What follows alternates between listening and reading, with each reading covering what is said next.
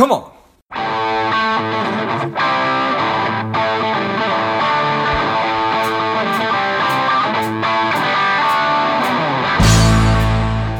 Welcome to Money Savage, a savage approach to personal finance. This is George Grumbacher, and the time is right. Welcome to today's guest, the strong and powerful Jay Beatty. Jay, are you ready to do this? I'm ready, George. Let's talk. Excellent. Let's do this. Jay is the guy that Wall Street hopes you'll never meet. He is the CEO of the Velemon Group, an organization promoting financial wellness through education and providing solutions to the most common problems that Americans face. I'm excited to have you on. Jay, tell us a little bit about your personal life, some more about your work, and why you do what you do. Great, thanks, George. I've been in this business. I've been in this particular business for about the last 15 years, and that was after about 20 years, kind of on the corporate hamster wheel, if you will. And one of the reasons I got into the business is that, I was the CEO of a fairly decent-sized company whose name everybody I think would recognize. I had some of the same issues my employee had. All problems are relative, and I had people would come up and ask me about their 401k plan and their investments and what should I do here and there. And I thought that, as kind of the chief cook and bottle washer at the company, I ought to have better answers than what I did. So when I got out of that business about 15 years ago, I looked for, just started doing some research on how money works, how Wall Street works. And that's kind of just, I didn't necessarily intend to end up where I am, but my research and my teachings and readings and so forth have kind of led me here. So we have a lot of fun doing what we do, and we focus on some very specific areas and are pretty beneficial to our clients. Nice.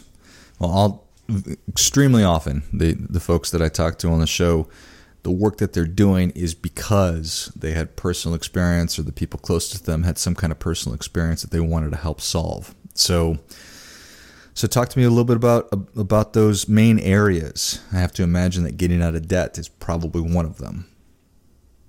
Getting out of debt is probably the biggest area. There's three things we do at the end of the day, debt being one of them. We do a lot in the college planning realm, and then some in the retirement realm.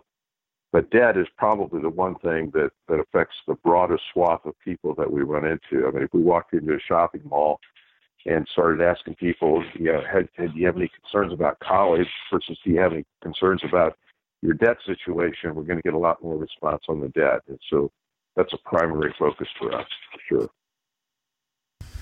And why do you think it is that so many Americans struggle with debt? It's a big question. I don't know if you want to take a stab at it. Well, I think I'd make the question bigger than that. Why do so many people kind of struggle with kind of how money works in general? And my grand answer would be because we don't do a very good job, either as a society or in our education system, teaching people about money. Probably something you would agree with. But for sure, when it comes to debt specifically, we use one of the things that we use as a visual is a pie chart. If you could picture a pie chart with kind of three slices to it, what we know from Census Bureau statistics is that the average American will earn about $2 million over the course of their lifetime. And we have a pretty good idea of where that will go. And if we just look at three broad slices, we know that about 40% of that $2 million is going to go out the door in the form of various kinds of taxes. Now, that's obviously not just income tax. That's every kind of tax that we pay, which is embedded in all the goods and services that we buy. We know that another 34% is going to go out the door in interest paid to bankers and lenders and credit card companies and so forth on debt, which leaves 26%, if you can imagine that, George, only a quarter on the dollar that we earn is there to support our lifestyle and our retirement. So because so little of our money, the way we use it or the way we deploy it is available for lifestyle, we use debt to supplement what we can't do, directly. And that gets people into difficulty. Oftentimes we see people spending 20, 30, 40, 50% of their take-home pay is just coming in the door and going right back out as fast as it came in just to satisfy obligations on debt accounts. And that's a pretty tough way to get ahead financially if that's your situation. No doubt about it. Probably impossible. So what are some of the strategies that you help people with to get out of that debt, to change that cycle? It's oftentimes not so much about a strategy as it is about kind of learning how money works. So one of the probably the most powerful concept that we teach that kind of permeates all three of the things that we do is help people understand the difference between the power of compound interest, which, as you'll know, Einstein calls the ninth wonder of the world, right, and the relative inexpense of amortized interest, which is how bankers and lenders determine the repayment schedule on various debts that we take advantage of. So when we get into that learning, what we teach people is that we want to keep all the money that we can and make it available for compound growth. And if we do that, instead of using that money to either buy things outright with cash, like our grandparents told us, which may emotionally sound like a good thing to do, but financially it's often not. And instead, we use leverage appropriately, meaning borrowing appropriately, then we can rack up a whole lot more wealth if we hold on our money and keep it compounding, and then responsibly use debt to pay for things in the process. And often the two come together, and we can create an enormous opportunity for people not only to get out of debt much quicker than what their creditors are going to allow them to do based on their repayment schedule, but also accumulate substantial wealth in the process. And once people are out of debt, we can then show them how to use the exact same strategies to live interest-free for the rest of their life. So if we go back to that pie chart that I was saying, if 34 cents on our dollar lifetime is going to go out the door to debt, and we can shift a substantial portion of that debt into the lifestyle and retirement category, then our financial consequences change dramatically in a positive way. Got it. Nice. All right. And so the second point that we were talking about, getting kids into the best college that they qualify for. Talk a little bit about that, if you would.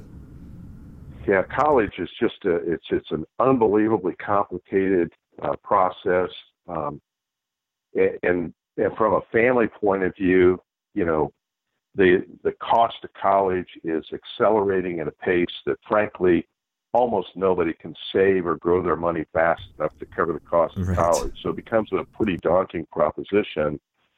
And a lot of the parents that we talk with, they thought this was all going to work out. Now they find that they've got a sophomore in high school, and it's oh my gosh time, and not much money in the bank, and not many options for how we're going to navigate this thing.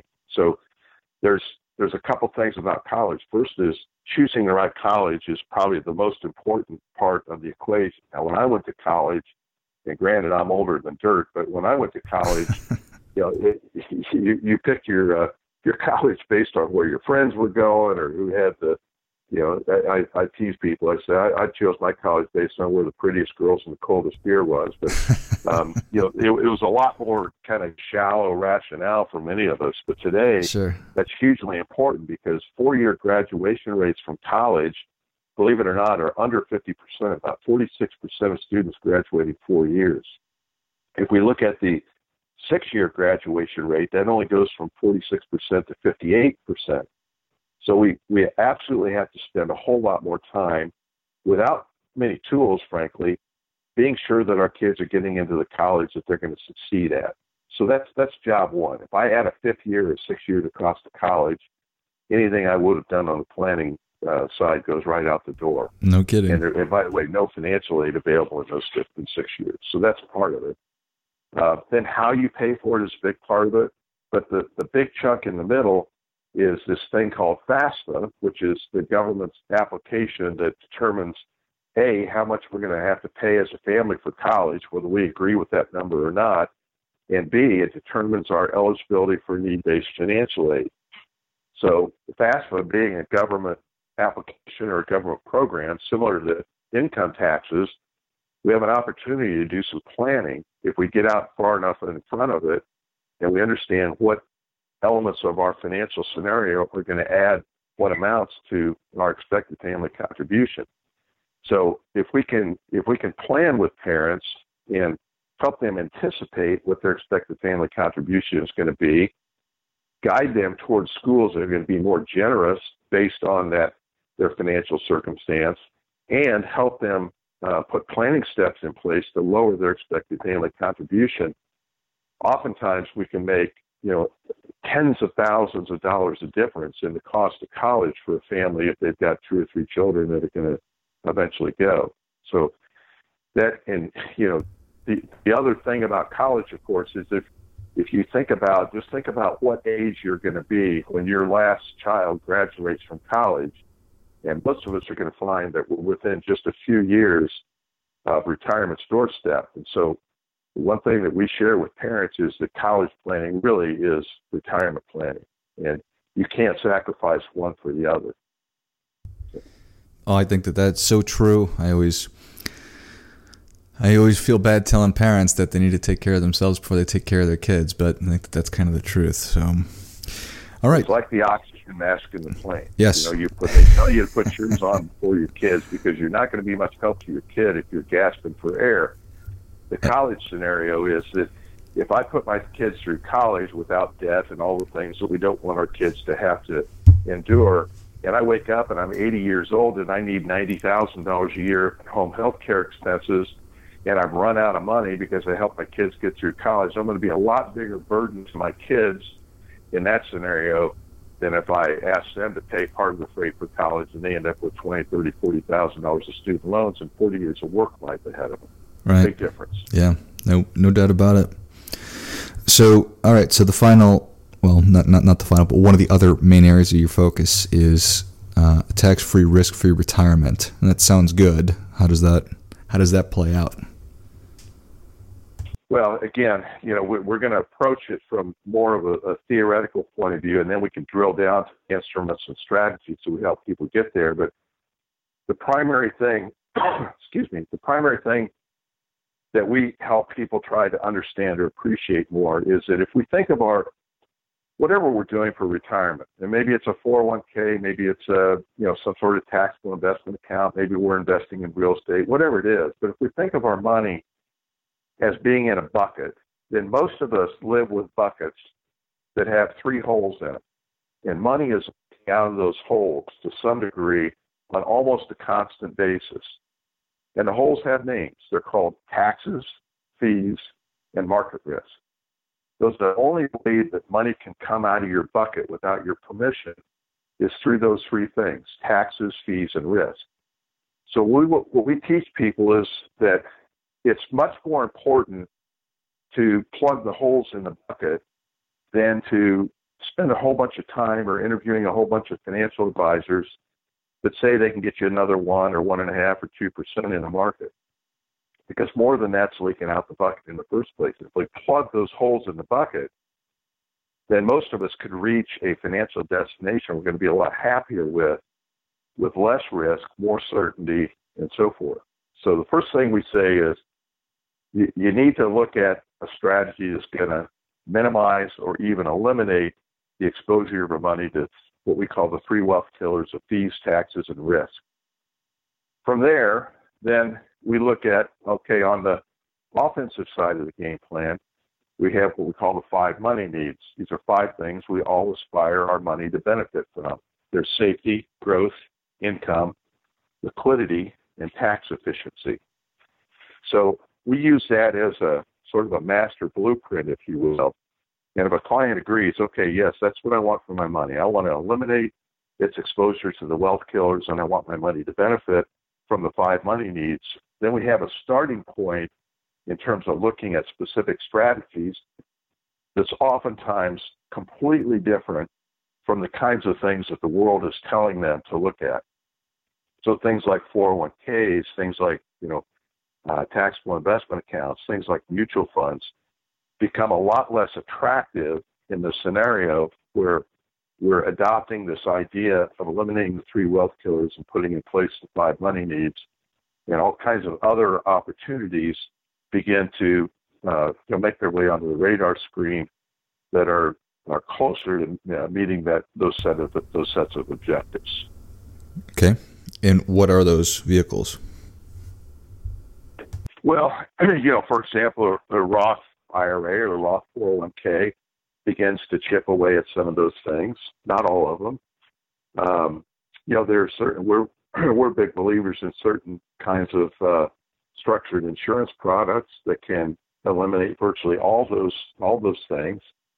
So it's going to depend on it's a financial advisor thing, right? It depends on their age, it depends on what their goal set is, and so forth. But oftentimes, there's 2 or 3 categories of strategies or products that lend themselves very well to kind of the blueprint that when we lay it out, most people say, yeah, I never thought of it that way, but that's what I want. How do we get there? And then we go through the process of trying to figure out how to get there. But insurance products is a very interesting category that most people don't know a whole lot about, that checks off a lot of those boxes. That's a big area of emphasis for us. Got it.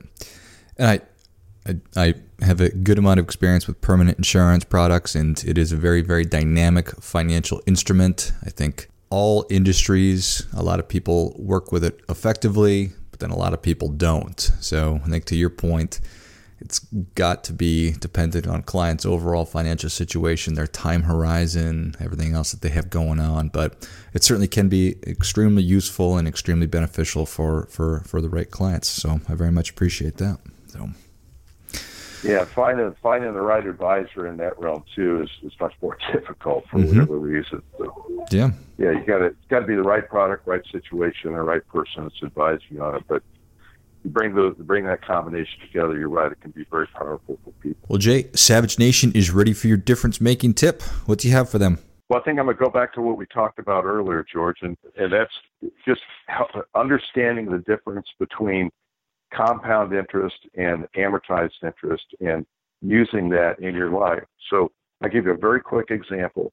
If I had $30,000 and I grew that money at 5% compound interest rate over 5 years, I would end up with $38,000 at the end of that period of time.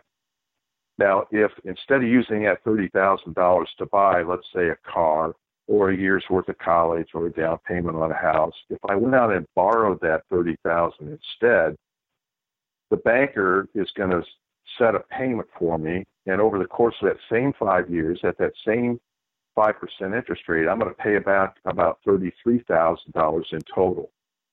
So if I save my money and compound it at the exact same interest rate over the exact same period of time, I end up with about $4,000 extra in my pocket if I borrow to pay for something and save my money instead of either using my money to buy cash or buying it without any savings to back it up. And when we can kind of, lather, rinse, and repeat that strategy over the course of a lifetime, sticking the difference in those two numbers into our pocket every time we buy something substantial, that's a major key toward the kind of financial independence and the kind of financial security that most people are looking for. So I know it's a little bit of a high level lesson, but I would encourage people, do some reading, study, research on the differences between amortized interest and compound interest, and that's a huge money lesson that once you understand that and apply it to your life can make a real difference. Well, I think that is great stuff. That definitely gets it. Come on. So, Jay, thank you so much for coming on the show. Where can Savage Nation learn more about you? Well, we have a financial wellness platform that we maintain at www.velomon, that's VELOMON.com. Velomon is an acronym for Velocity of Money. So www.velomon.com is a great place to start. We also maintain Facebook pages at Strategies for College, which is our college planning company, at Fortune Builder Wealth, which is our retirement company, and at Live Interest Free, which is our debt elimination company. So there's a few places that you can find us around the internet there. Excellent. Well, Savage Nation, if you enjoyed this as much as I did, show Jay your appreciation and share today's show with a friend who also appreciates good ideas. Go to velomon.com. Find them on Facebook, which I will list in the notes of the show. Thank you again, Jay. My pleasure, George. It's great fun. And until next time, keep fighting the good fight because we are all in this together. What's up, Savage Nation? Please support the show by subscribing, leave us a review, And definitely feel free to share us with somebody you think would like it. Come on.